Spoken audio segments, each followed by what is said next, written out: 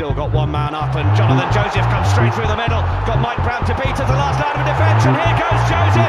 Joseph's going to get over. Watson goes on the outside. Oh, Watson goes magnificently on the outside. Hello and welcome to the Bath Rugby Plug, the rugby podcast by the fans for the fans, plugging the boys in blue, black and white.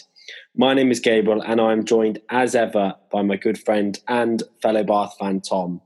Tom, plenty of work for Bath to do over the summer and now plenty of work for me to do on the new intro, which you have just heard. How are you?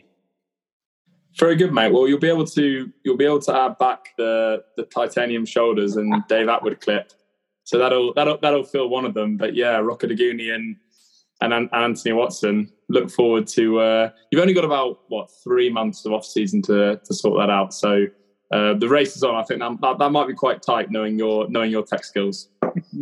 Yeah, the race certainly is on, and I'll throw it to the listeners immediately. If you do have any suggestions for what you want in the intro song, what you think works well in the intro song, maybe pick some players that we think are going to stick around for a while, then please do get in touch with us at Bath Rugby Plug or bathrugbyplug@gmail.com.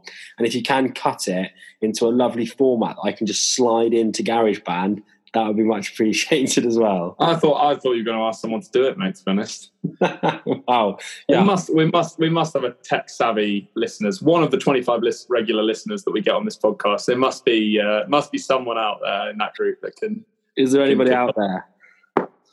Yeah, no, please do get in touch with any skills or suggestions for the intro. Obviously, with the news breaking this week that both Rokoduguni and Anthony Watson would be leaving Bath Rugby. Plenty to get to, Tom. Quite a long time between drinks here with the podcast, with all the European rugby that has been going on. Bath obviously not featuring too heavily in that. So loads and loads to get to. All of that news, England call-ups. But a win, only our sixth win or fifth win of the season. Mm-hmm. And we've got all to talk about against London Irish, Tom. So let's get straight into that. And what were your thoughts on the performance as a whole, and happy to get a victory to lift us off the bottom of the table? Yeah, very happy to be off the bottom for the second time this season in the Premiership. And I think it was a win, and fairly unexpected win, to be honest.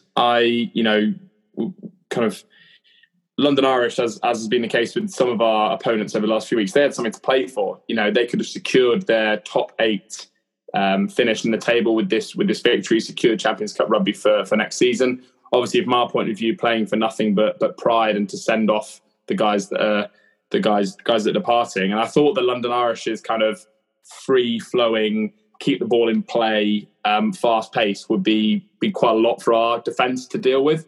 And certainly in the early part of the game, that seemed to be the case. And I thought this game could turn pretty ugly, but turned it around in the second half. I thought some of the guys, as we'll come onto off the bench, added real impetus. Beno Obano back as well, and nice to see the scrum rolling forward, and managed to find a way to grind out a win, eke out that final penalty, and then some last-ditch defence in the last few minutes, and a great, sweet send-off for those at the Rec, and some payback, which has been few and far between this season for the very loyal fans that once again filled out the Rectory. Absolutely, Tom. I think that was going to be my point off the top, and neither of us were there on Saturday at the Rec, and we have, I think, done a decent effort this season of following the boys in blue, black and white, and that is the case for an awful lot of Bath fans. And to see the Rec absolutely packed again on Saturday, the sun-drenched Rec, after the most recent performance being a 64-0 defeat to arguably your biggest rivals, it's just an absolute credit to all of those supporters, all of those season ticket holders, and rewarded with a win. And Bath have got an incredibly good record in last home games of the season, obviously beating Northampton Saints last season, and I don't have the stats to hand, but it seems like we win almost every occasion, and those people that are in charge of season ticket sales must be especially pleased with that record, because it does keep you wanting to come back. And I thought that was a massive takeaway for me, the support that we've seen over the course of this season, and the players do keep referring to it. And I do think, in the most part, it is genuine that they are so, I think, shocked at the support they see, because you turn into other games, you turn into Worcester, you tune into Newcastle, you tune into, Ashton Gate, and, there's loads and loads of empty seats, and to see the Rec packed again was incredible, and credit to those Bath fans that were there.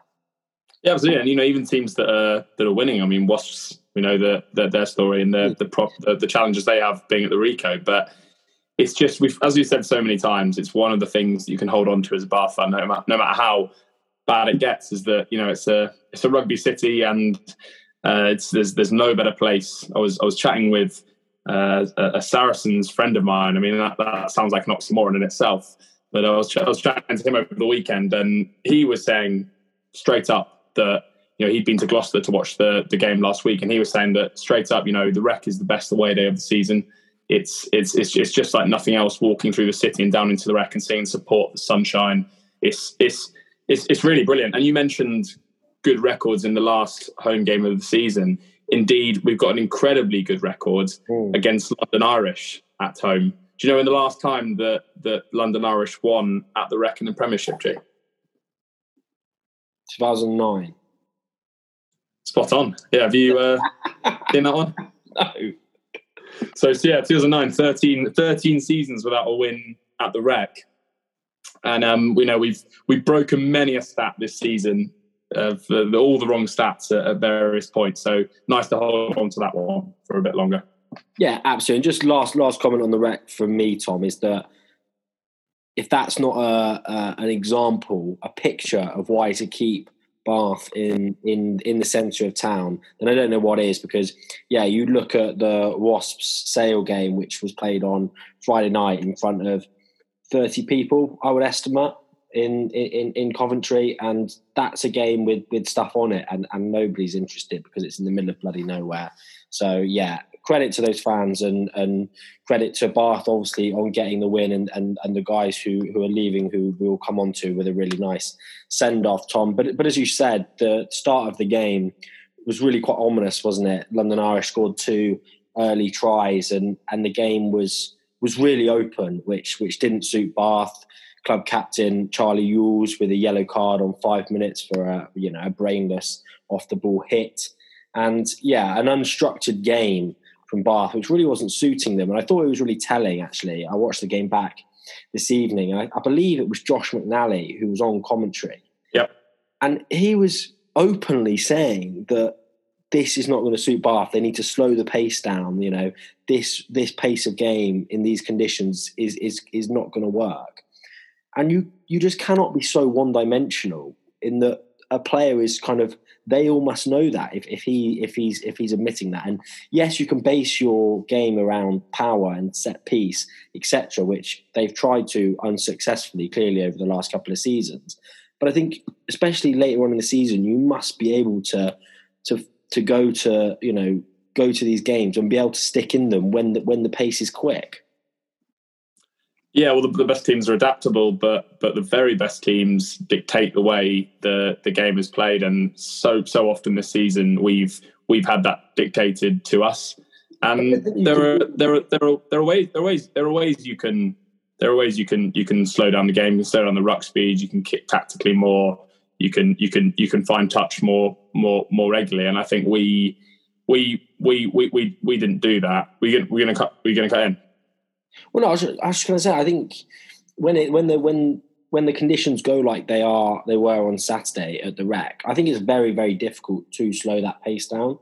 And I think you have to be able to play that. Bath tried to slow it down by kicking and by wandering, ambling up to the line out every single time. But I think it's almost impossible when you've got a side, London Irish, who are so keen to play so expansively in conditions like those. And I think you absolutely have to be adaptable, and we're definitely not that. Yeah, I think we kicked twice as much as London Irish during the game, which is probably no surprise. But I do kind of don't have the stats to hand, but the in ball how would you say it? In play time, would it be in ball play time? Ball in play time, that's the one. Yeah. I think that felt fairly high, particularly in that first half. And it's interesting kind of hearing Josh McNally kind of make excuses, but I think it was so clear that game was kind of didn't suit our strengths, particularly defensively. And some of the kind of unstructured running out wide from London Irish was good, but you got to say the tackling, and they weren't even just system errors as we've seen a lot this season. The one-up tackling for the first couple of tries was just shocking. It looked disinterested. It was way too high. There was no aggression. It was passive. And both guys that are leaving, I'm afraid, I don't want to say a negative word really on them, but the Rokoduguni missed tackle when he got stepped inside by Loader. You can't be being beaten on the inside for that first try. It's good finish, but you just can't be getting beaten there. And then Toby Faletau going way too high on what's the other chap called? Was it Rowe on the other wing? Yeah, and just allowing a winger to shrug off a number 8 again. Just can't be getting away with that. And it could have got a lot worse. Nick Phipps dropped the ball. I think he was potentially had been under the post. He was kind of had made a break and he was getting to the 22.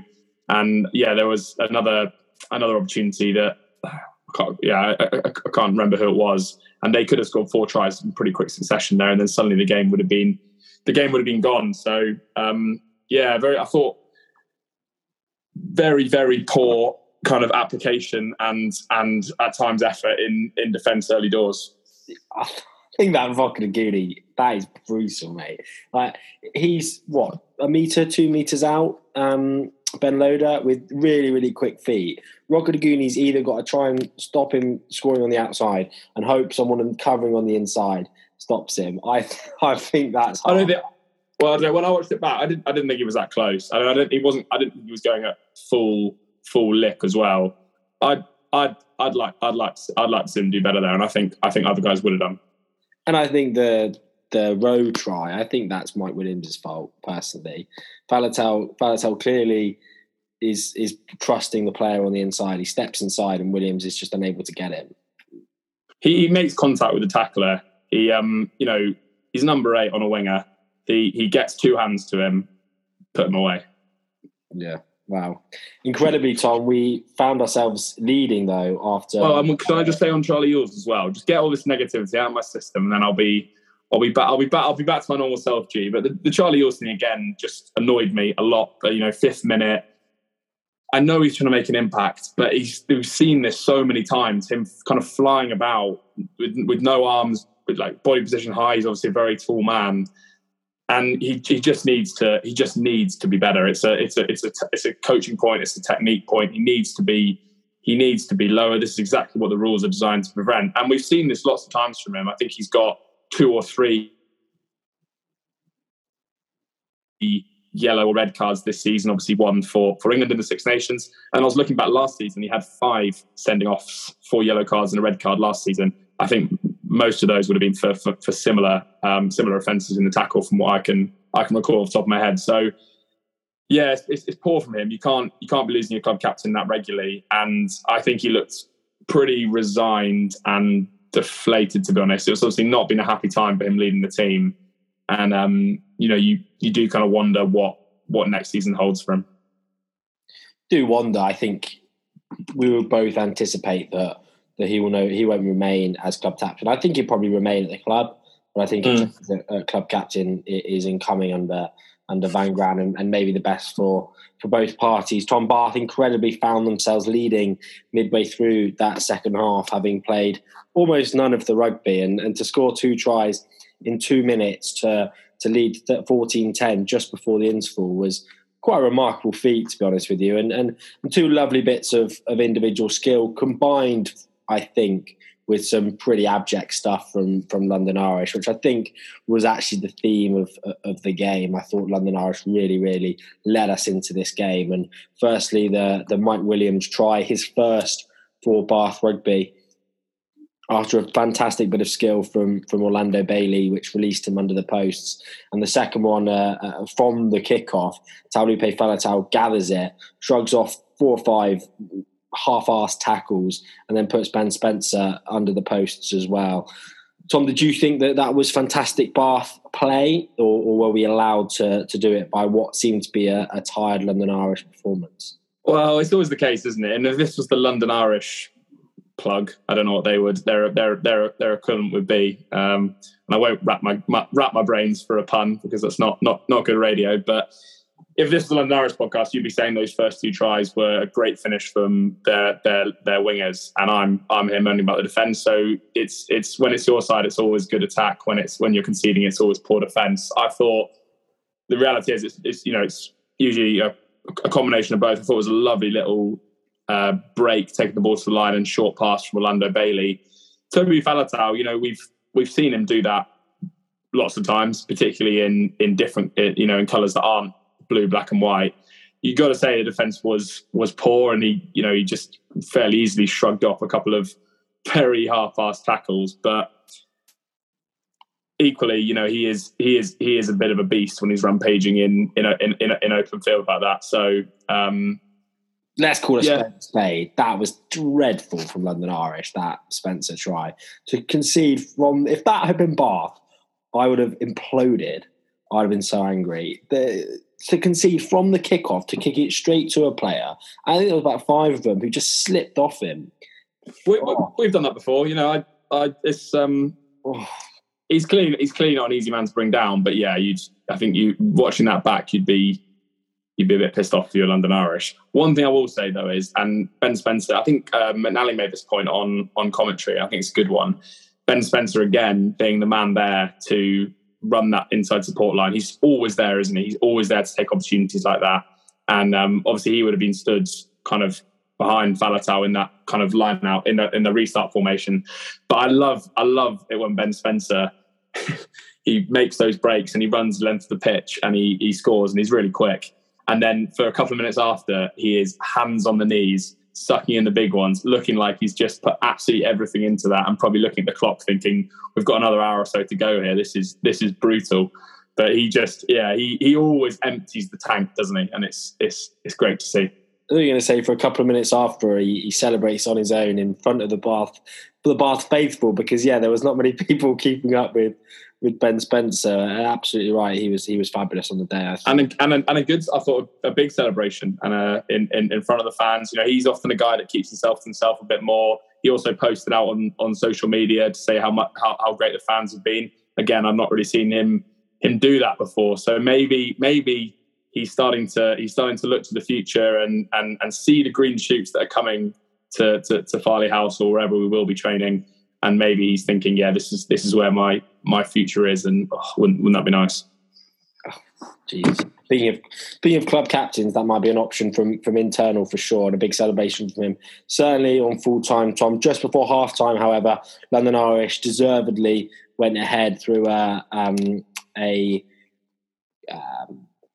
what's the hooker called? Creevy. Creevy try. So I think that was a fair reflection of the first half, 17-12. Actually, I don't think it's a fair reflection of the first half. I thought that they could easily and should easily have been further ahead, as you say. A Cock and a Singer try-saving tackle in the bottom left-hand corner in the first half, and another one in the opposite corner from Tom de Glanville just on the start of the second half on Tom Loader. Really key moments in keeping us in the game, Tom, despite London Irish further pulling ahead in the second half to go 14-24 up on 50 minutes. From there, however, we did then score 13 unanswered points in the last half an hour of a game, which is so un-Bath-like for this season, Tom. What do you put that turnaround down to, and why was it different to the collapses that we've seen so often this season? Yeah, well, we've bemoaned so many times on this podcast. What was it, 120 minutes or more when we didn't score a point? Or sorry, we scored 3 points. I think it was. We've been terrible, and we've faded in that second half. I think, well, the try that we scored, the Will Muir try, so a very, very, very impressive and almost ungainly, but very cool piece of skill from Max Clark, who kind of, as he was tackled, if you've not seen the highlights, then go back and watch it. He kind of just manages to get a hoof to it as he's half falling. Lovely kick ahead, and Will Muir showing unbelievable gas to just streak ahead and get on the ball. And I wonder if Joe Cokanasiga, who I thought looked pretty slow and ponderous, to be honest, at parts during that game. I wonder if he would have had the pace to get there. But I think in general, to answer your question, I think there was a really good impact off the bench from some of the guys. So Tom Dunn and Beno Obano in particular, I'd call out. So great to see Beno Obano come back on after what's it been 7 or 8 months of rehab. So we had a front row back of Obano, Dunn, and Will Stewart, and for the first time really in ages, and this has been so few and far between, we started to see the scrum rumble forward a little bit. We started to get some set piece dominance. I thought we started to win some of the collisions as well. So I think the combination of starting to get some physical dominance, and I think Will Muir coming on and adding a bit of dynamism, and obviously getting on the end of that kick from Max Clark. It was good to see Beno Obano come back on, and I think that front row was important in winning that game. 2 key penalties in that second half, and Will Stewart going 80 minutes was a testament to him and a testament to the quality we've got on the bench, clearly. But do I want to see Beno Obano on at the end of the season when his knee's still strapped? Why is his knee still strapped? It's like really heavily as well. With 2 games left. Is that always now? I think that will be the case for whenever he came back, to be honest. I mean, obviously, this was his first proper kind of, his first proper taste of first team rugby, professional rugby, and they're always going to take precautions with that. I think that's very standard. I don't think that's indicative of him not quite being there, put it like that. I think that would have been the case if he'd come back next season. I think they'd still do that as a precaution. Well, I don't like to see knees heavily strapped, but I thought they were impactful. I thought Obano in particular had an impact on that game, particularly at scrum time. And I don't want to kind of spin this too negatively, but I do think London Irish tired, and I thought they started to make mistakes, which allowed us to close that game out. And I think them having a game on Tuesday night, which went 100 minutes, something like that. Yeah, 100 minutes. 100 minutes was really important actually at the end of this game, and that I think they put out a pretty strong side in that game against Worcester. Obviously, the Premiership Cup, Rugby Cup final, which they had on Tuesday night, and they put a strong side out. A lot of guys in the same 23s, both in the 23s, and I thought that was pivotal. So often we've been the team tiring and looking jaded, but I thought that was London Irish actually, and that came in the form of just drop balls and silly little mistakes and penalties, and I thought that allowed us to close the game out. I thought we were also able to play. That allowed us to play in the right areas, and I thought Ben Spencer's kicking game was really important in that last 10 minutes, combined with the scrummage dominance and I thought that was the reason we were able to close it out. An impressive win, but I did think that London Irish will be very, very disappointed about that defeat. Yeah, I think that's fair. The other thing I'd add, I thought the combination and the balance between Sam Underhill and Miles Reid in the 6 and 7 shirts, I thought they looked very, very good together.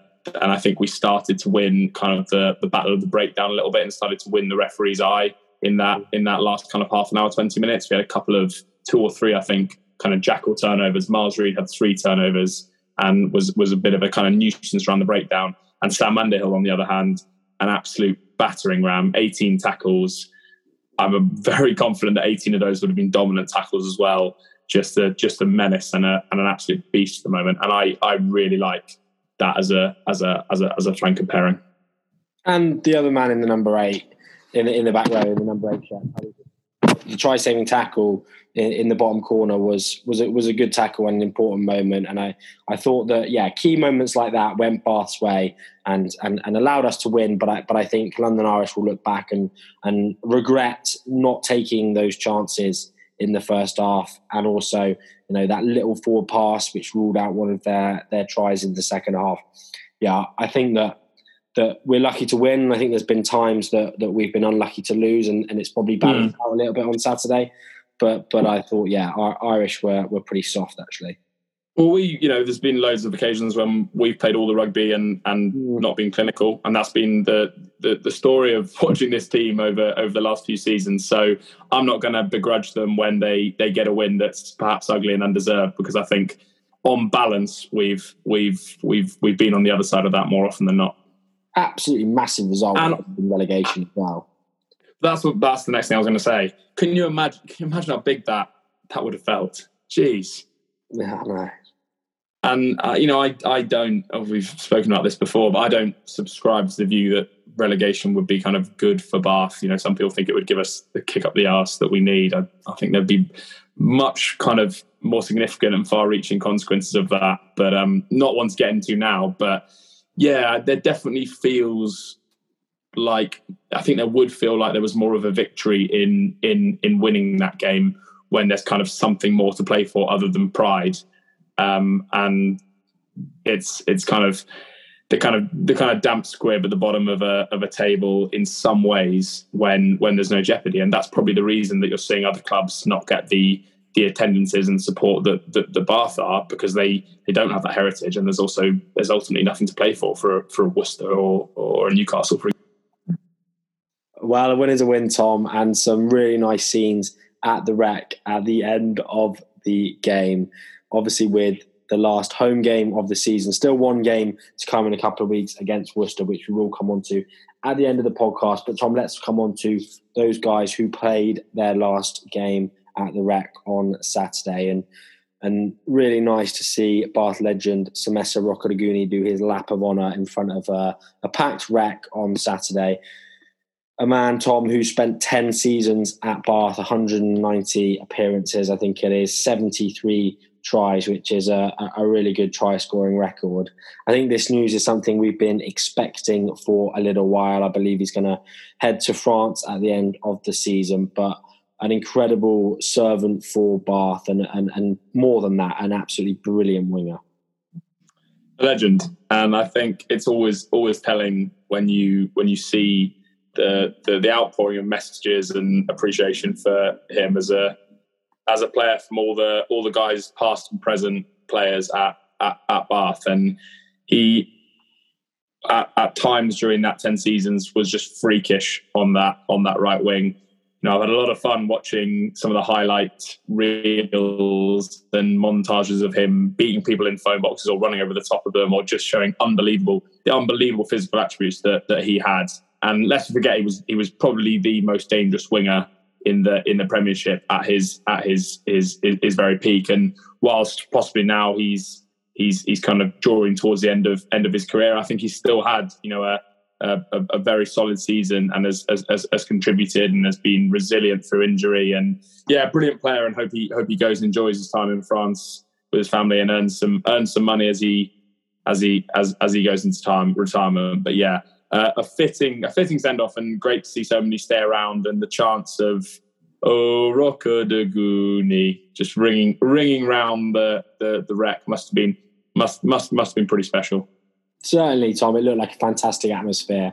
A fitting way for him to go out of the Rec. A fitting way for him to go out of this podcast with you throwing him under the bus for his defence from an earlier try. But maybe we'll move on from that. And I thought what would be quite nice for these guys leaving was maybe just to pick out a standout moment from their time at Bath. And so many with Rokoduguni. You're right. I've spent a good half an hour this evening just trawling through old videos of him scoring amazing tries for Bath, because yeah, he was on his day just so fun to watch. And what stands out from you, Tom, when you look back on an incredible decade at the Rec? Some unbelievable tries, some unbelievable finishes, some huge hits as well. You wouldn't want to run into him, and a solid defender, G. Despite you bring back that earlier comment. I think the one thing that stands out, I remember watching very vividly watching this and being very, very happy about it, was 2016 season, October, away at Exeter at Sandy Park, and they're grinding out a traditional Exeter victory. I think it was 10-6, and we'd battled our way back from kind of our own 22, George Ford pulling the strings, and Rokoduguni got the ball basically standstill just inside the extra 10 meter line, and he just from standstill accelerated through, handed off one guy, basically just ran through another guy, and before you know it, in a flash, he was under the posts and had taken the game away from Exeter, had won it for us. As I say, I think it was the 87th or 88th minute at that point. And I think not only was it a very, obviously great to be Exeter away and sealed us the game, but I think it just showed what he can do from absolutely nothing. And just, as I say, the physical attributes that he has, and just the ability to skin people and make them look very, very average. So yeah, that I think that stands out for me, but so many. There are so many.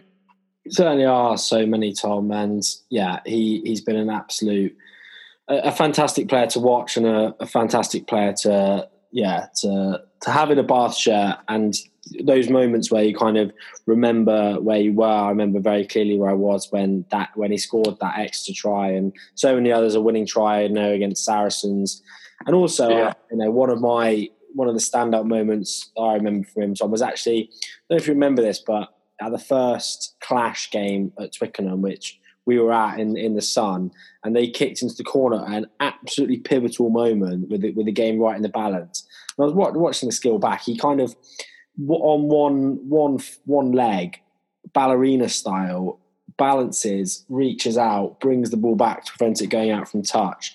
The incredible skill and athletic ability to do that from such a big guy. That moment always kind of sticks in my memory, and I was watching that back this evening with a lot of nostalgic thoughts about what a great day that was and what a great moment that was. Yeah, I think just a freakish athlete. I think Tom Ellis, put it pretty well, and he just that sometimes just cheat mode was activated, like when you're playing those old school games and you can just put a cheat in and suddenly you win the game.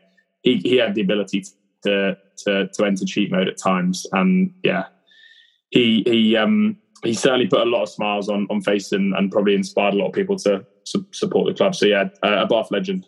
Fan favourite as well, and seemingly such a nice guy. Obviously remained serving in the British Army throughout his time at Bath. Lance Corporal Rocker Daguni will be absolutely missed in a Bath shirt.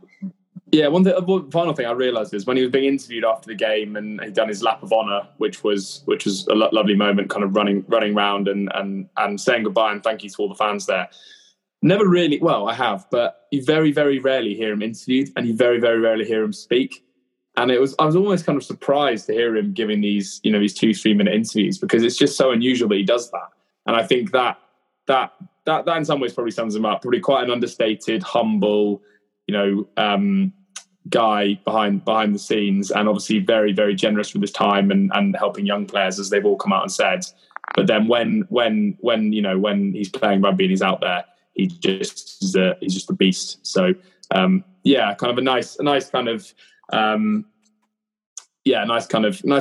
paradox there almost. Certainly did his talking on the rugby pitch, didn't he?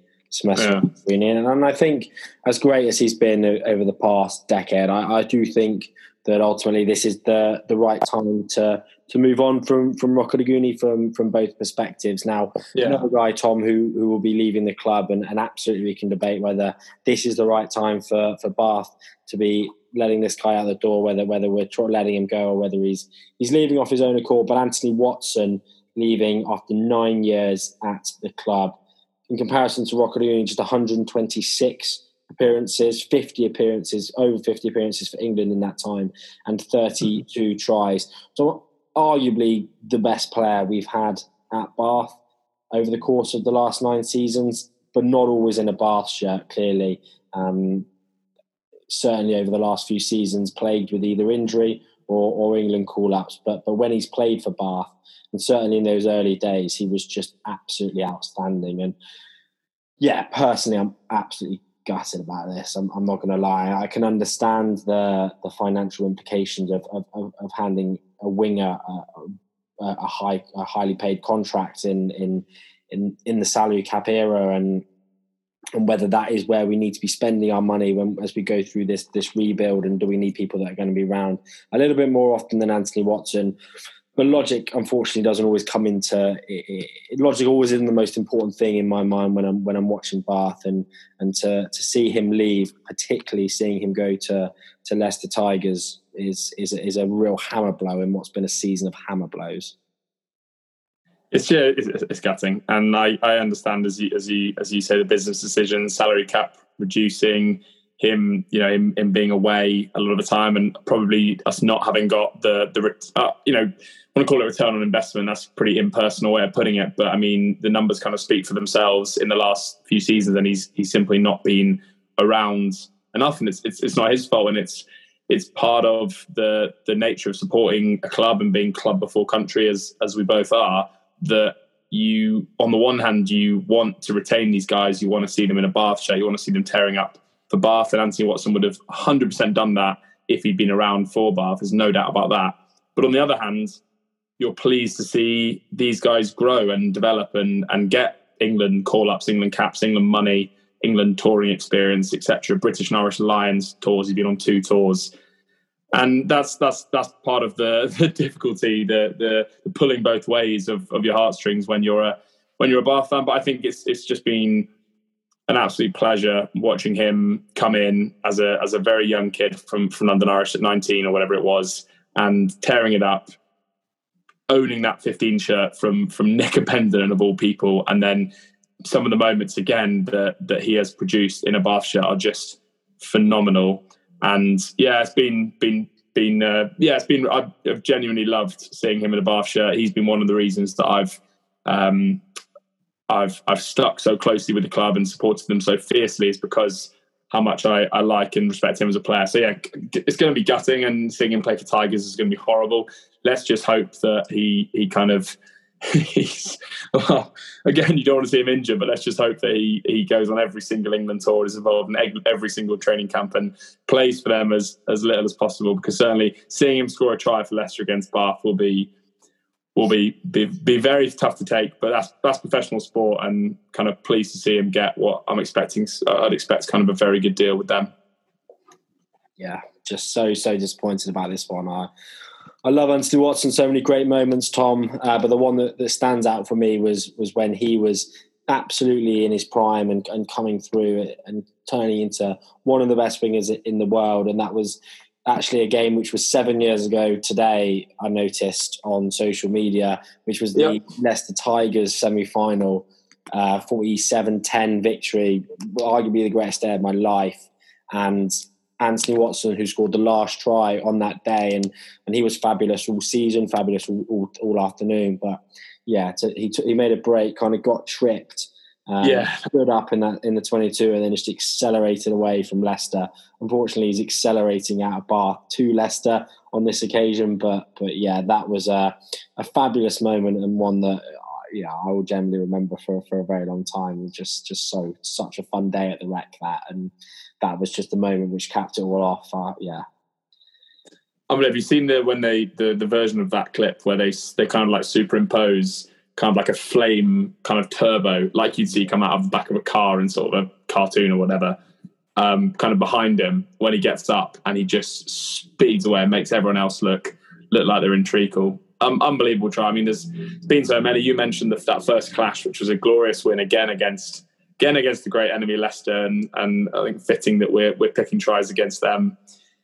But it was the kind of final try when Banahan kind of the lovely little offload around the back, and he just streaks away down that left wing with that clash shirt on with the gold writing on the chest, and in the sun he scores under the post, and that was certainly a day for celebration. But just a brilliant player, and hope he gets himself back fit and raring to go. And we see many more moments like that from him. And the nice thing about it as well, G, is that we can still support him in an England shirt, we can still support him in a Lions shirt, and he'll always be a Bath player to me.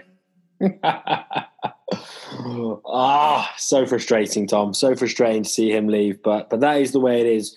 2 more guys leaving Bath Rugby at the end of the season. As we get an idea now, Tom, I think of the makeup of the squad, and we'll obviously go into it in a lot more detail over the summer when we have a real clear picture. But 2 guys with a bit less experience at the club. Ollie Fox and Jacques du Toit. Tom, Ollie Fox, please, your top moment of his 19 appearances at the club. I think, for Ollie Fox, I know you've been critical in the past. I think he was possibly thrown in the deep end a little bit when he wasn't quite ready. He's still a very young guy. He's going back into the Championship to play for Ealing, where hopefully the expectation is he'll get some proper he'll be a proper starter and get some proper rugby experience. I think he's possibly struggled at times with some of the fundamentals of his game. I think it's been a surprise to us, probably G, that Max Green, he seems to be preferred kind of above Max Green. But again, I think as with Rokoduguni, I think it's the both right decision for probably both parties, and particularly with Lewis Schreider coming in, who's obviously got South African experience and has been a starter in the Premiership. I think, I think correct call. And Jack du Toit as well, leaving 30 appearances. To what hospital passes? 30 appearances at the record. Stretch. We saw a few of them with 90 appearances. Stretcher, please. Oh, you horrible bloke. Those guys won't be. All I'll say is, G, I saw you play in the 9 shirt a few months ago, and I think, well, as the expression goes, those in glass houses, and you are certainly in a glass palace as far as that's concerned. That's fair. That's very fair. Tom, those guys won't be part of the Van Gran revival, which we're going to see next season. One guy who I believe and I hope will be at the epicentre of it is the young lock back row forward, Ewan Richards, who this week has signed a new deal, Tom. One of the main positives, I think, from this season, along with a few of the other younger guys, and he's actually been rewarded as we try and move this podcast along with an England call-up to the England camp, along with 6 other Bath players, remarkably six other Bath players. Tom, before we get into that, what a little comment from you on Ewan Richards. Yeah, I think brilliant. Like one of the real success stories, one of the green shoots of this season, and let's be honest, that's been one of the few positives to take from this season. And when you kind of look at the fact that guys like Rokoduguni, Watson are departing, and we'll probably see other kind of long-standing guys go as well. And then you see at the same time these guys coming through and starting to get England call-ups. Orlando Bailey being another guy. Josh Bayliss obviously now getting international honours. You kind of see that kind of the guard is changing. It's the end of the old era and the start of the new. Obviously, significant changes at coaching level as well. So yeah, I'm really pleased that he's got his call-up. I think he deserves it. He was named Breakthrough Player of the Year at the end of season awards ceremony for Bath Rugby, which was straight after the Gloucester game, and they kept that fairly quiet, which I think was the correct decision from them. But he deserves that, and he's made the most, as have other guys, Bailey and Ajomo, of guys getting injured and him being thrown in at second row, being thrown in at blindside flanker. And I think as he builds out, he could be a really, really useful second row. And please, Eddie Jones wants to take an initial sighter at him, but don't hold on to him for too long because we want him back. Nice little chat with his dad, didn't you, on socials, I saw? Yeah, his dad's quite active on social media, and I think has just been, as he would be, very proud of the way that he's just cracking up. Sorry, mate. That was nice. It was nice. We're falling apart here. It's late. It was nice to see him proud of his son. He should be. Absolutely, Tom, and 6 other proud dads, I'm sure, of the other Bath players who have been called up to name them. Yeah, and just before we go on to that, how many proud dads would there be at Gloucester? Probably 23 after a couple of Saturdays ago. Well, but 0 Gloucester players in that England 36, 38 man squad, whatever it is. 6. That's insane. How many from Exeter? I told you before the podcast. 0 from Exeter. And how many from Bristol? 0.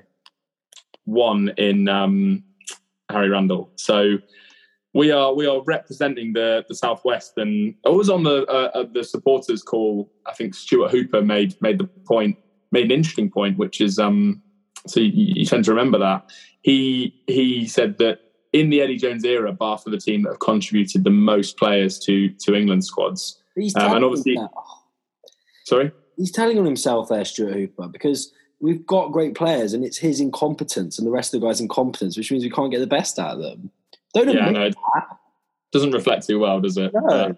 I guess it shows that we've been missing those guys, and we've been hampered by that to a degree, and also shows the academy's working, etc. But yeah, I know what you mean. And I think Dokanasiga, Yule, Stewart, Underhill, Watson are the names. So those five, along with Richards, who's been called up, all played against Gloucester.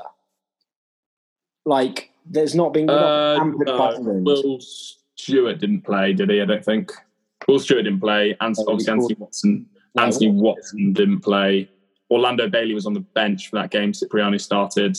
So actually, only 3 of them played, and Sam Underhill was an absolute beast in that game. So you can. Like, I mean, he certainly deserves to be in, and he was a machine in that game, and he outplayed his opposite number in Lewis Ludlow. So I don't think there's any complaints there. I think Dokanasiga looks to be a bit more of a kind of forward-looking thing. Obviously, Eddie Jones likes what he's seen in the past. I think his comeback's been pretty good, but I think at times he's looked really kind of slow and not as dynamic as we're used to seeing. Charlie Ewells, I think he's pretty lucky to be involved, to be honest. Given what happened in the Six Nations and given his form, I think I'd have preferred to see him probably get some more time with this club. I think that would have been better for him, but Eddie Jones clearly likes him. So diplomatic to the end, mate. No one's listening anymore. Fair enough. Yeah, bizarre that we've managed to get 6, now 7 players, and yeah. But I think it shows that there's something to work with there for Van Gran and the guys. And in the sense is as well, I think that 8 or 10 senior players have been rested, because this squad is for the training camp, which is, I think, started on Sunday to Wednesday this week. Right. And then this game is for this squad is for the Barbarians game, which obviously isn't an actual proper cap, as Elliot Stooke found out. And then those players will be recalled for the Australia series, the away Australia series in end of June, July. So it might be likely that some of the guys drop out when those kind of more experienced and rested players come back in.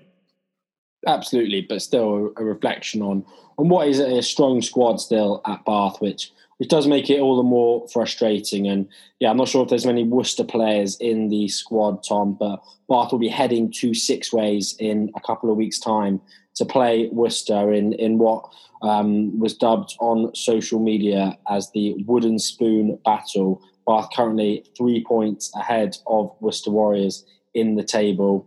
Bath on 33 points, Worcester on 30 with 1 game to play. So ultimately it all does come down to this. There's the opportunity with bonus points that Bath can lose and not come bottom. But I think that seems unlikely at this point. So a big game, I guess you could call it. And Bath do have the option or the ability to go into 11th place with a win and a Newcastle Falcons defeat, which looks likely against Northampton Saints. So, Tom, very briefly on this game, it's an interesting one to finish on, I'd say. Yeah, I mean, it's something to play for, I guess, with a kind of straight shootout with our not our nearest, but who have been our rivals this season. Obviously beat them in what was a dire affair in our first win of the season after that terrible run of 12 or 13, whatever it was. That was a terrible game, and both sides looked really off the pace. We then got it well, we then lost to them in the Premiership Rugby Cup, and game and played in awful conditions, which I made the trip down for. So yeah, I mean, I think, they haven't won since March in the Premiership, and in that time they have been shipping some very heavy points deficits, and you think that we've conceded tries. Our points difference stands at minus 286. They're at minus 379, which almost seems unbelievable in 23 games. And when we've got it handed to us on so many occasions. So yeah, we won't be losing to them on points difference unless it really is dire straits at Six Ways. But yeah, 3 points, and you'd like to think if we get the the losing bonus point at least will do the job, obviously, unless they get the 4 tries. But I think we should be more ambitious. We should be backing ourselves to get the win. And I think if we can scrape up into 11th place, then it's not, it's still been a disaster, but at least we've not been bottom. It'd be very nice, wouldn't it, to see Anthony Watson get one last run out, maybe a try for Bath in a couple of weeks' time, and maybe one for Rokonaguni on the other wing. Tom, thank you very much for joining me again. Thank you for listening. As I mentioned at the start of the podcast, you can find us on socials at Bath Rugby Plug. Thank you, as always, for the interaction and the support of the podcast on there. And please do, as I say, get in touch with me with clip and commentary ideas for the new intro, which I'm going to have to roll out over the summer. He's bleeding. He's physically bleeding. You can't see him on Zoom, but he's on his knees, cap in hand. Oh, please help me out. I do not know what I'm doing. Yeah, not the first. Yeah, that sounds like Stuart Hooper. But yeah, please help me. I need some support. But maybe one from this season or maybe from previous seasons. But yeah, thank you for listening. Hope you enjoyed the podcast. One game to go. Let's get behind the boys and stick behind them through thick and thin.